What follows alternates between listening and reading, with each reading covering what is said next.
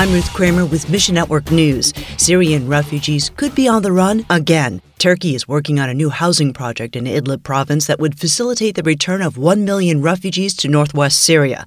None of the Syrian refugees in Turkey want to return, yet hope remains in Syria. Church planters tell Uncharted Ministries that entire families are turning to Christ. Look for the full story online to help fuel gospel growth in Syria. Meanwhile, whether digital or print, gospel tools abound in today's media-centric world.